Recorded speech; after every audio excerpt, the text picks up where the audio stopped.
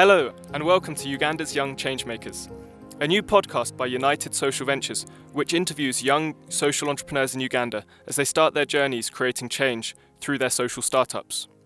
This week's podcast features Alan Kabale, one of the co-founders of Disability Employment Rights Initiative, or DERI.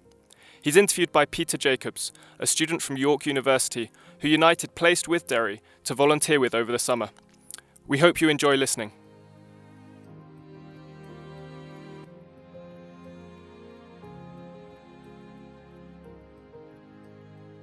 Hello and welcome to the first of United's podcasts. So today I'll just do a little introduction about who I'll be interviewing. This is a man called Alan Kabale. He is a law graduate from Makerere University and he is the director of an organisation called DERI, Disability Employment Rights Initiative, and they are aiming to empower disabled people in Ugandan society and take down the barriers that have held them back for so long. But before we go into the organisation itself, I think the listeners would like to hear something about your childhood. So what was it as a child that really shaped you and led you to become the leader you are today? Okay, just like you said, I'm Kabale Alan, a Ugandan and a graduate from Makerere University. Currently I'm 25 years old. Yes, growing up, I'm from a family of 5. But I wasn't born disabled. I got disabled at the age of around 3. By the time I'm told, because by that time I was not understanding, but they narrated to me the story, my mom and other relatives, that when I was around 2.5 years, 2 years there, I got sick and they administered a lot of injections, of which I still have the scars on my bums. So these injections, they had no means of treating me properly, so they in a due course destroyed my nerves. So I was at the verge of death. So my mom feared to see me dying before her. Then she took me to a nearby bush so that I died from there. So my grandmom, because by then my mom and dad, they got married when they are still young, and my dad was still staying with his parents, so that's where my mom was staying also. So my grandmother was not seeing me, so she asked my mom, "Where is Alan?" And my mom had no proper explanations. But as my grandmother went behind to I think she was looking for something in the bush, or I don't know whether it was firewood. So she saw me there. They told me I'd stayed there for 2 days, but I was still living, but almost becoming lifeless. So she took charge of me. She took me to a place.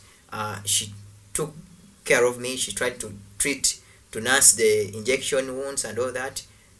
Yes, lucky enough, she saved my life. I became normal, but I'd lost the legs because the nerves had gotten destroyed. So that's how I became disabled. So just quickly on that. So your mother left you to die, basically, right, in a bush. I mean, it's a complicated situation. Yes. But that is the bare bones of it. So that's quite a rejection. So how did you looking back now, how do you feel about that? What are the emotions around that? You see, at first when I heard the story, I was getting a bit mad about her. But when they explained to me, she was kind of nervous. She was, because they gave birth to me when they were still young.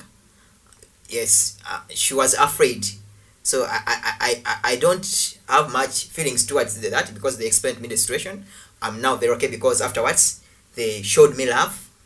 They took care of me, much as the time I spent most of my childhood time with my grandmom, because the treatment she gave me, I got more attached to her. Yes, so, but right now I don't have any issues with her.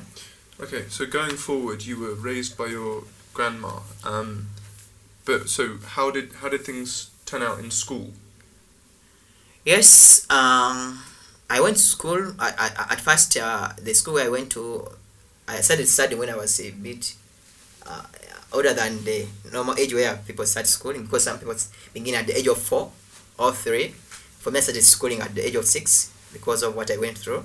So at the age of 6, I wanted to go straight to P1, because in Ugandan education system, we begin with baby and all that. But they told me, no, you first go to baby class. I studied baby, then I came to P1.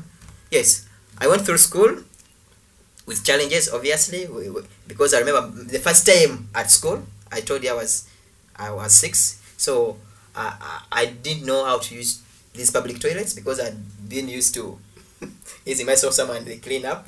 So I don't know how to use a toilet and all that. So I got some difficulties because there were no toilets which could support me, and even I didn't know how to use them. So my first days at school were quite challenging. Everyone looking at you, you are different from them. You are the only person on crutches, and remember these are kids, so they were kind discriminative. Yes, so it was challenging, but later on I got used, and they got used to me. Yes, despite the challenges of steps, inaccessible buildings, those were challenges along the way. And still some kids still. So was there a time, say in primary school, where you experienced directly institutional kind of discrimination? Yes. When I reached primary 5, I was interested in leadership. So I contested to be the head boy of the primary school. Luckily enough, I went through, but the school administration said, no, given his disability, kids are stubborn, you won't manage. So even when I went through an election, we contested, I campaigned, I invested in time and resources, but even when after winning, they told me, no, you won't manage. So they made the person I'd won to be the head boy, and they made me the assistant. Wow. Yes. But when I was made the assistant, I performed so well to the surprise of the school administration. And when it came to primary 6, they are the ones who now encouraged me to contest again to be the head boy. So this time around I contested, I won again, I became the head prefect. So when they first said that you would be the assistant of the person you'd beaten, you had to face that rejection, and you had to overcome it. It was quite disturbing psychologically. After knowing the fact that you went for a position without knowing its responsibilities, and people have showed trust in you, they have voted you, and these people who maybe because of the rigidities, they sidelined you, they take on another person who has not won. So it was kind disturbing psychologically. And I sought some redress, but I wasn't helped. But I said, let me prove them by working hard. So when I worked hard, they got to know that actually, regardless of my disability, I could perform. So you said you're interested in leadership. So were there other examples in your school life, in your university life, where you ran for leadership? Yes, you see, right from childhood, I've always been a leader, and I've liked being a leader. I would not want to be behind curtains. I want to be at the forefront, at the stage where people can see my capabilities and potential. So even when it came to secondary school, when it reached to senior 3, I contested to be the information prefect. You see, there was a vetting process which has to be done, and they mainly considered your academic performance and your discipline to make you go through. If you have a keen record, they make you eligible to contest through that vetting. So I went through the vetting, I presented myself, the vetting committee. They were very excited about it, and they said, oh, I'm good to go. But now the chairperson, after the committee started, and they recommended my name, when it came out the list of eligible people to contest, my name was not where to be seen. I was like, how come? I went to inquire from him. He was like, no, these are administrative issues. We decided. So when I went to inquire from some of the committee members, they were like disturbed. They were like, no, you went through. So I had to stand out. I had to demand to know why exactly they were leaving me out. So they told me, Alan, you see your disability, what? You don't manage moving up and down. You see, I was contesting to be information and library prefect. So which means I could put up information in notes board, read news and assembly, open up the library to ensure that it's clean and all that to do with information. So they said that maybe the work will be too much for you, even before giving me a chance to be tested. So I said no. I put them on pressure. I mobilized my colleagues, my fellow students then, and teachers who knew that they have seen me work before. So we put them on pressure, and they eventually allowed me to contest. And I won. Out of the 3, we contested 3 on that position, and I emerged the best. I performed so well, and they appreciated. Well, yes. So it does seem that when you face kind of discrimination, you work hard to fight it. I've always not that's kept your silent. nature, to fight, Yes. not to succumb. The same thing happened at the university. I went through Makerere University. I contested. I was in Mitchell Hall, so I contested to be a guild minister. Those are like representative of students of that hall in the cabinet. So it's you see, in a hall where you are the only person with disability, and university students are kind, stubborn, and all that. So there are some activities university students do, and maybe they thought I couldn't do those fights, so they wanted a leader who would lead them in fights and all that. So I was sidelined also when it came to that point. So that time passed. I said no, let me look for another avenue of serving people. So I went to represent people with disabilities. So we were 6. I contested and I won. So, and after winning, people had seen me previously being active in student leadership and all that. So even the guild president who went through, I was not supporting him, but appreciating my past record, he appointed me to be a guild minister. So I've always tried to, I've proved people wrong. I've always worked to change people's attitudes towards people with disabilities, and towards myself specifically. Okay, so you've given us a story of rejection and discrimination, but you've also given us a story of hope, because you've managed to overcome those barriers that have been placed in front of you. But is your story typical? Like, have other disabled people suffered from similar discrimination to you in Uganda, and have they been able to overcome it? What have you heard? You see, for me, I'm kind of a little lucky that my dad attended some education, so he's kind of liberal.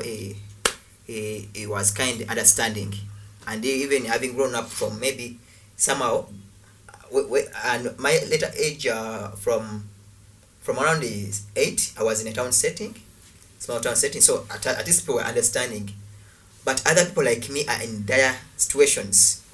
They are even kept in rooms. They're locked up in rooms. Even when visitors come, they don't want them to see that there's a disabled person around. So other people face worse situations compared to me, and that's because when I was. Are those people in rural areas?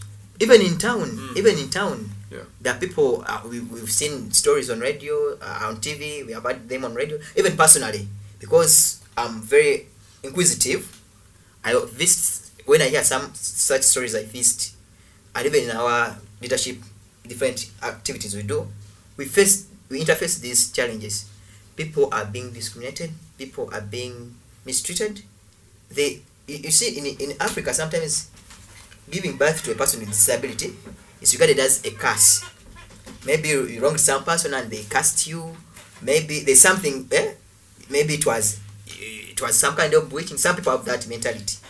Yes, so when to see you have a person with disability at your place, maybe deaf or what, they tend to, and when it comes to physically disabled, the crippled ones, the situation is heartbreaking. So there's still very much a belief that if you're disabled, it's because there's some sort of curse around you. Would that be a commonly held view? Yes, at a high percentage. Yes. So, but now, with this kind of exposure and all that, slightly people are changing their attitudes, but those are in town settings. Okay. But when you come to remote areas, it's worse. People are tied on ropes as if they're goats in Uganda. Wow. PWDs, they are kept behind the house. They don't want people to see them. They don't go to school. So why do you think there's this difference between town and rural settings? Why do rural settings tend to discriminate more against disabled people compared to the more urban settings? This is because in town setting, there are a lot of exposure. There's a lot of advocacy. There's a lot of civic education in communities. Yes, these people have access to information. Unlike in village settings. These people are just they are too much tied in cultural beliefs and all that. They're not exposed. That some of them even have not seen people go to school. It's worse still, even when people without disabilities. There's some villages which stop girls. There's some family settings. They even stop girls from going to school. Like a girl child is supposed to be in the kitchen to prepare. Yes, but now when it comes to people with disabilities, it's worse. Just imagine if they can stop a girl from going who doesn't have any disability, but because of their mindset, they stop them. What about a person with disability? So lack of exposure in the villages, rigid cultural practices, and also poverty. Yes, they contribute to such kind of treatment towards people with disabilities. So you've spoken a lot in our conversations about the esteem of disabled people. Okay, and I think you referenced your more liberal father. It sounds like he gave you some more esteem. He made you feel that you were worth something. Yes. Do you think for a lot of disabled people it's an esteem issue that stops them breaking into society because they feel worthless, because their parents reject them and say Yes. they're not worth anything? Yes. Is that the case? Yeah. Yes. You see, the society where we go from contribute a lot to our personalities eventually. So if you have grown up from a setting where you are discriminated, where you are not seen, they don't see your worth as a human being, automatically it will affect your esteem. You always be there lamenting, agonizing, self-pitying, because that's what they have brought you up through. So the esteem is as a result of the way you've grown up and the practices, the environment around us.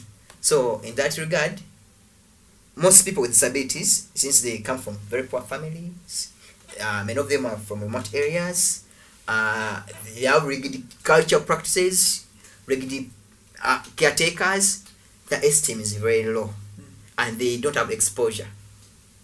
Low education, no job opportunities, everything. Okay, it's a mess. So this is a nice segue into what you have now given your life to. Okay, so you're talking about the various barriers that disabled people are facing. The question is, what are you doing about it? Okay, you started this organization, Derry.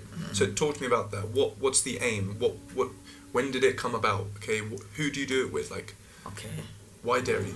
Okay, thank you for that question.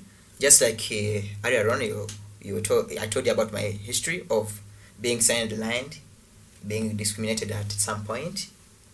I even from childhood, I wanted to become a lawyer because I used to follow current affairs on radio, politics, and all that.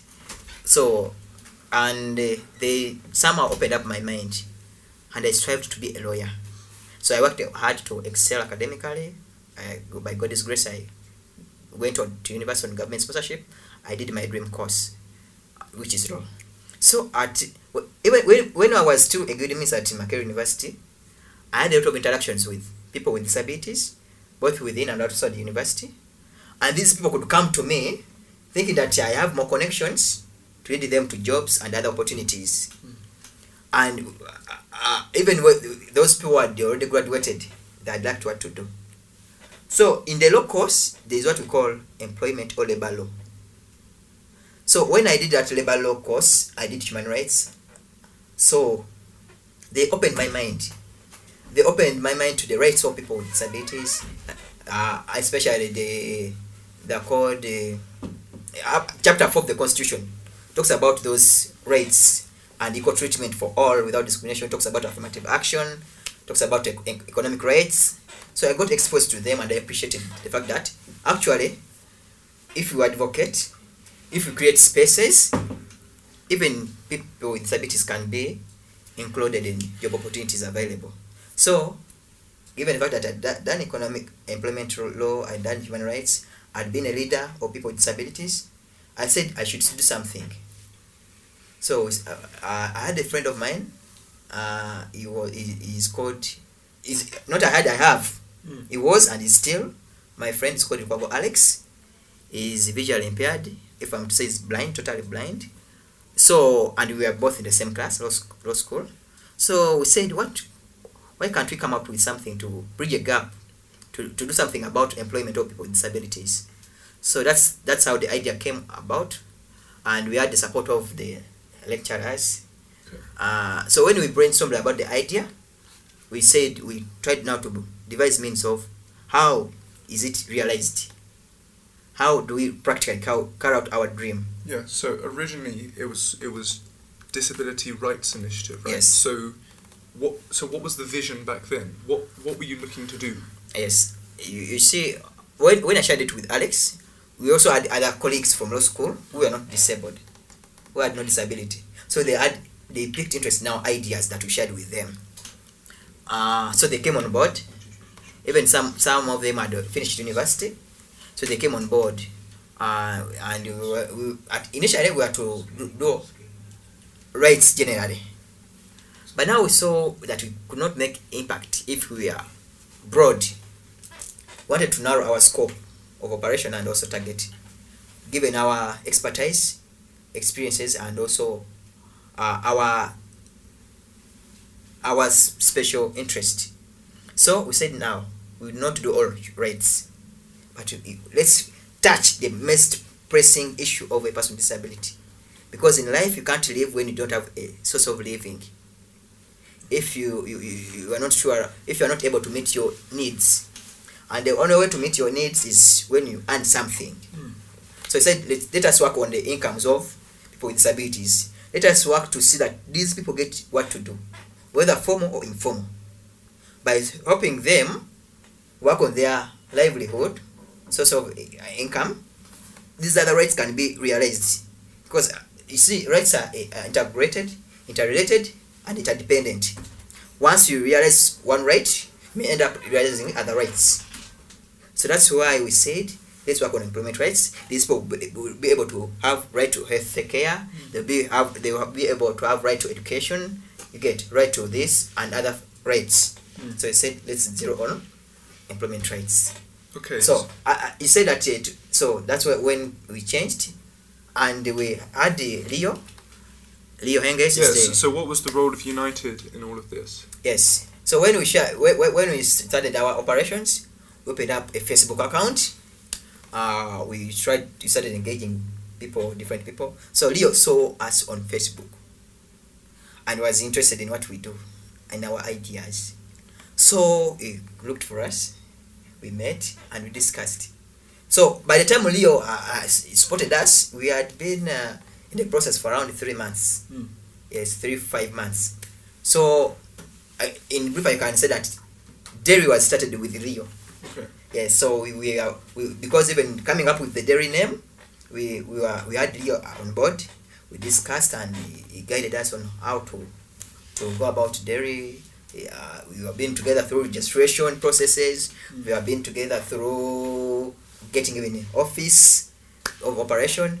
So yeah, he has taken us through tutorials, administrative issues, advocacy issues, and also specific activities. Yeah. Okay. So I think we'll touch a little bit more on United in a little bit, but I just want to ask about a bit more detail about the activities of Dairy. Yes. So you've given me some of the vision you want to see save people employed, but what are you doing to achieve that? What is Dairy doing to realise that vision? Oh, if I'm to be specific, our vision is a strengthened and enlightened society, advocating for equal employment opportunities and self-reliance of PWDs. And our mission is we want to see a society with equal opportunities for all. But aside from the big vision, what's the day-to-day? The day-to-day activities, yes, we do capacity building of people with disabilities. So, and this capacity building, it entails preparing people, the graduates. We equip them with skills, short skills that can prepare them to get employed or be employable. We realize that after university, some people, meaning that they are equipped with theoretical skills, theoretical part of their education. So, and they are going to the field, and some of them, they don't know how to speak before people. They don't know how to go about job interviews. That's where they fail about. They don't know how to write CVs. They don't know how to write application letters. So we will give them with such skills. Secondly, apart from capacity building, we also do skills development. We impart different skills. Some are vocational and all that. Because our primary focus was on with equal opportunities for all. So, just like these educated people want to earn a living, even the uneducated want the same. PWD, people with disabilities. So initially you had a focus on university graduates. Yes. But you also see that there's a need for non-graduates. Yes. I mean, in the work we've done, we've discussed perhaps the fact that Derry has the best vision it can. It's looking in the right direction. But is it trying to do too much? Is Derry trying to do everything? And would it not be better to specialise? To focus in, maybe just on graduates? Because that is a good target group. But I'll let you come back. Okay, thank you. As I said, that our focus initially was and is on people, on graduate PWDs. That's where even right now we are concentrating. But at some point, when we get someone who needs our help and is not graduated, we help them, given we have the capacity and resource to do so. We don't close doors for them. But our primary focus, given our limited resources and also our capacity, is we are dealing with, apparently, graduate with disabilities. Okay. But as you know, organizations, institutions, individuals, you have future plans. You have a wide scope that once I have this, I can do this. Yes. Yes. So going forward, how does Derry perceive United? Is this a relationship that will continue going forward? United giving advice to Derry? You see, United is, I can say, if I'm to be realistic, we are what we are greatly because of United's contribution. And we cannot leave United behind. First of all, we are youths. We are some are fresh graduates, and United is exactly that's its target group. Its services are almost free of charge, despite the fact we give some small subscription. But if you are to equate the services they give us in monetary terms, they could be so much expensive. So we cannot. We even have never thought at one time of doing away with United.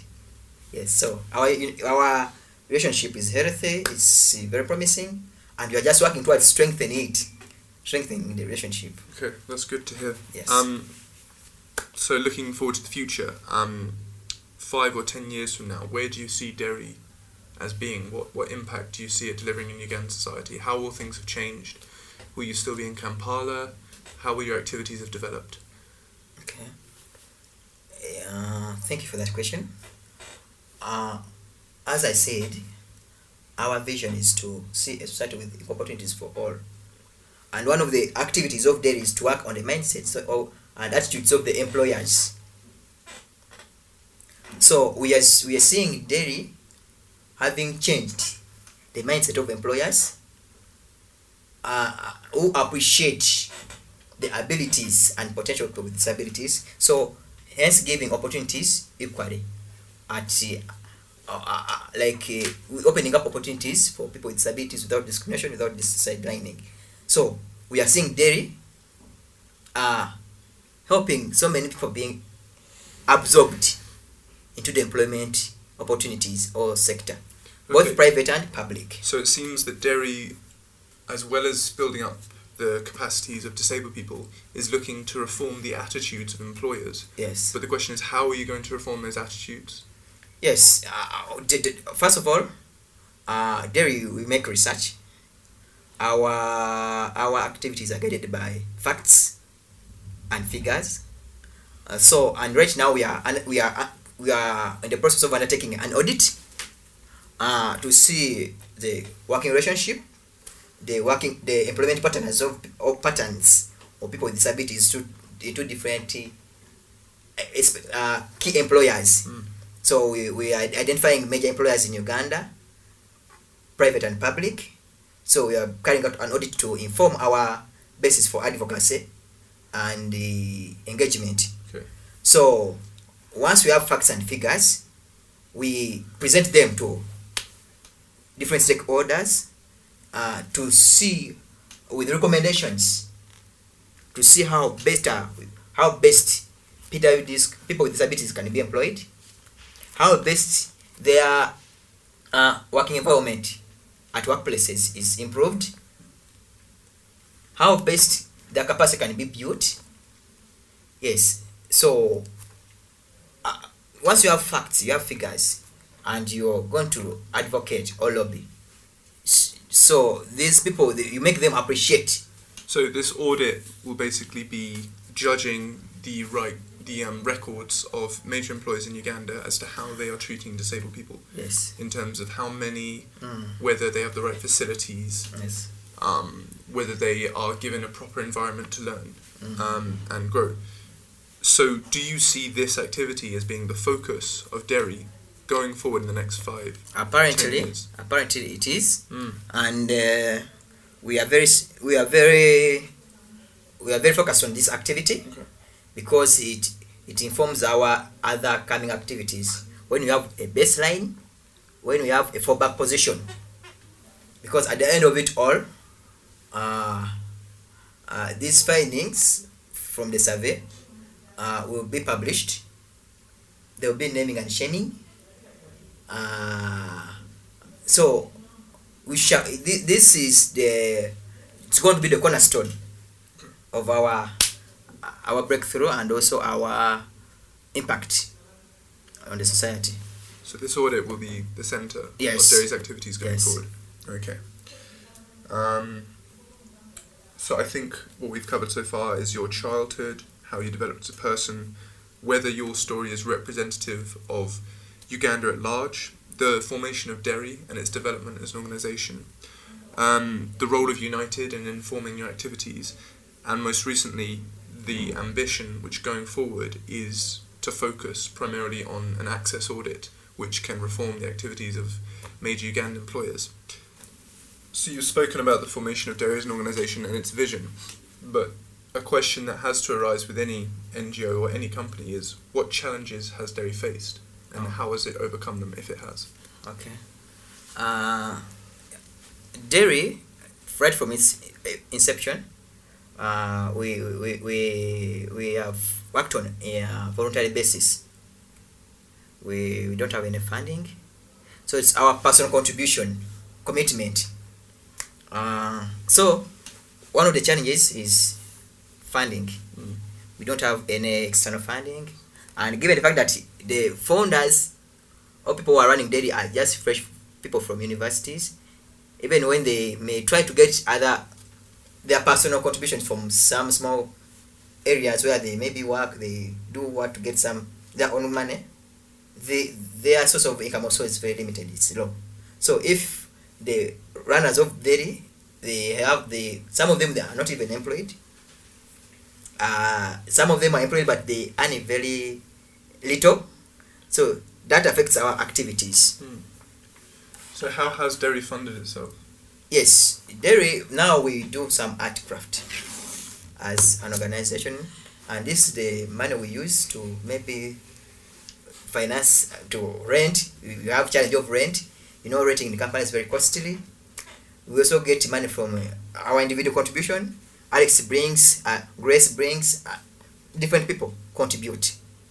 So if we get some support financially, it could be good. And also, apparently, when it comes to office, it's a mixture of an office and art gallery.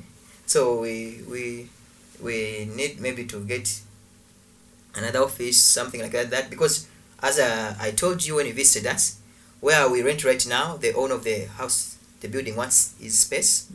So that's a challenge. We are looking for another office, which is very hard to get. Secondly, you see, some people have run away from us because we are working on voluntarism. So when someone is not earning anything, they are not motivated. So the motivation of some of our colleagues is very low because they are not earning anything. But for us, since we are the founders, we have the passion of impacting life with or without being paid. But since we need other people on board, maybe other skills, accountants, we need to get a way of motivating them. So what is Derry's business model going forward? Like, how is it going to generate the revenue it needs? First of all, we are making ourselves more visible on ground. So the more we touch people's lives, the more we show our worthiness. Then I think we shall attract more, maybe even government support, because what we are doing is also helping government to solve unemployment, because it's a national challenge. Also, we are going to come up with other different projects which will generate income. We're going to intensify in our art work. Also, Derry members do go to schools because we are building capacity, we are changing attitudes, we talk to people, they give us something, some money we used to run. So we are going to try to see that we strengthen ourselves, make ourselves more visible to attract more clients, to attract funds.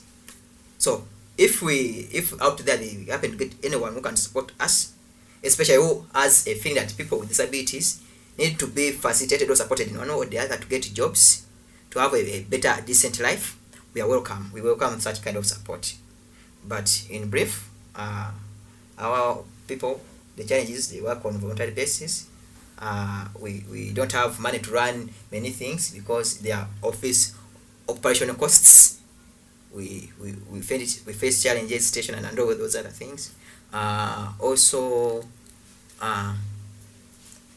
rent, office space is challenge. Yeah, those other challenges too. Because we have many projects at hand, but we don't have money to facilitate. I appreciate the fact that not everything needs money, but at some point you have to put in money, maybe to make some movements, to do advocacy, to yeah.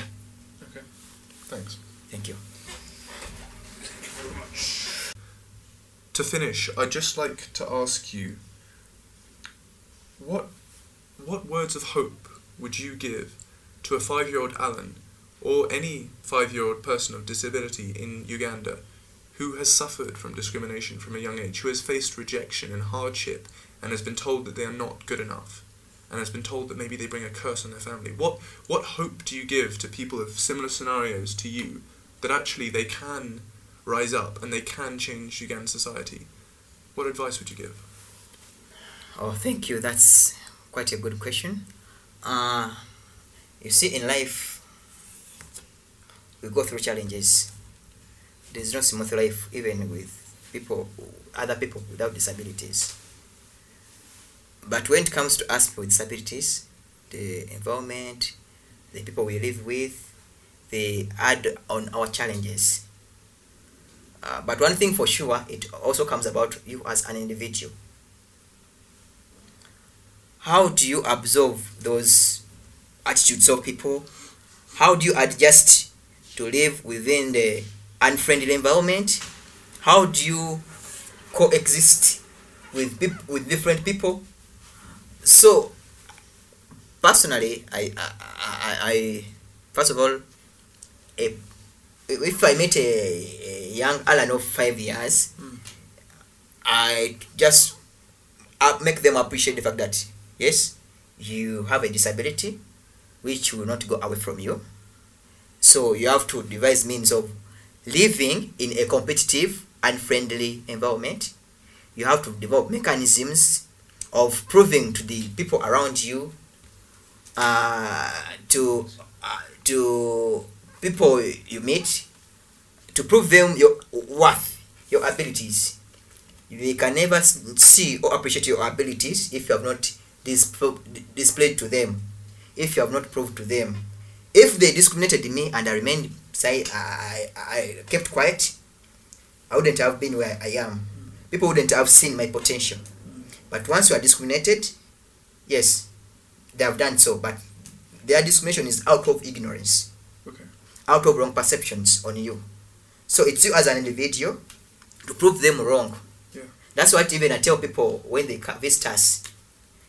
Someone is, maybe you've gone to seek for a job opportunity. Just prove to them what you're going to add to their business, their institution, their company, their NGO. What do you have to offer different? So prove to people that you have substance. You have something to offer to society. You have something to offer to your family, to your workmates, to your elders.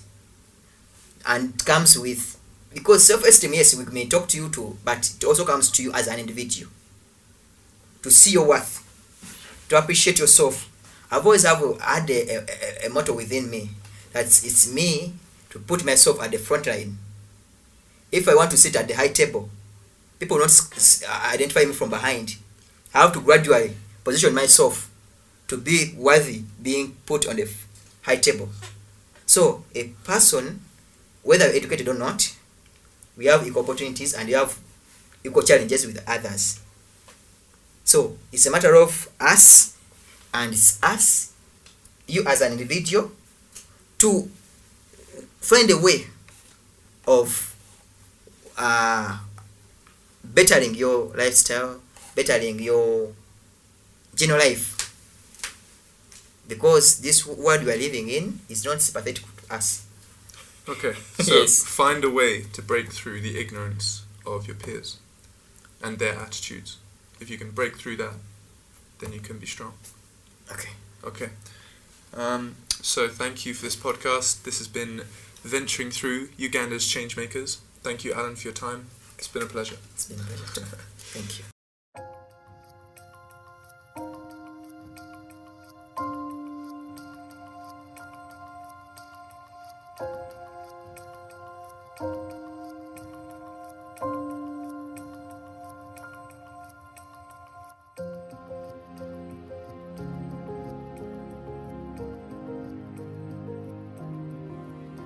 Thank you for listening to this first podcast.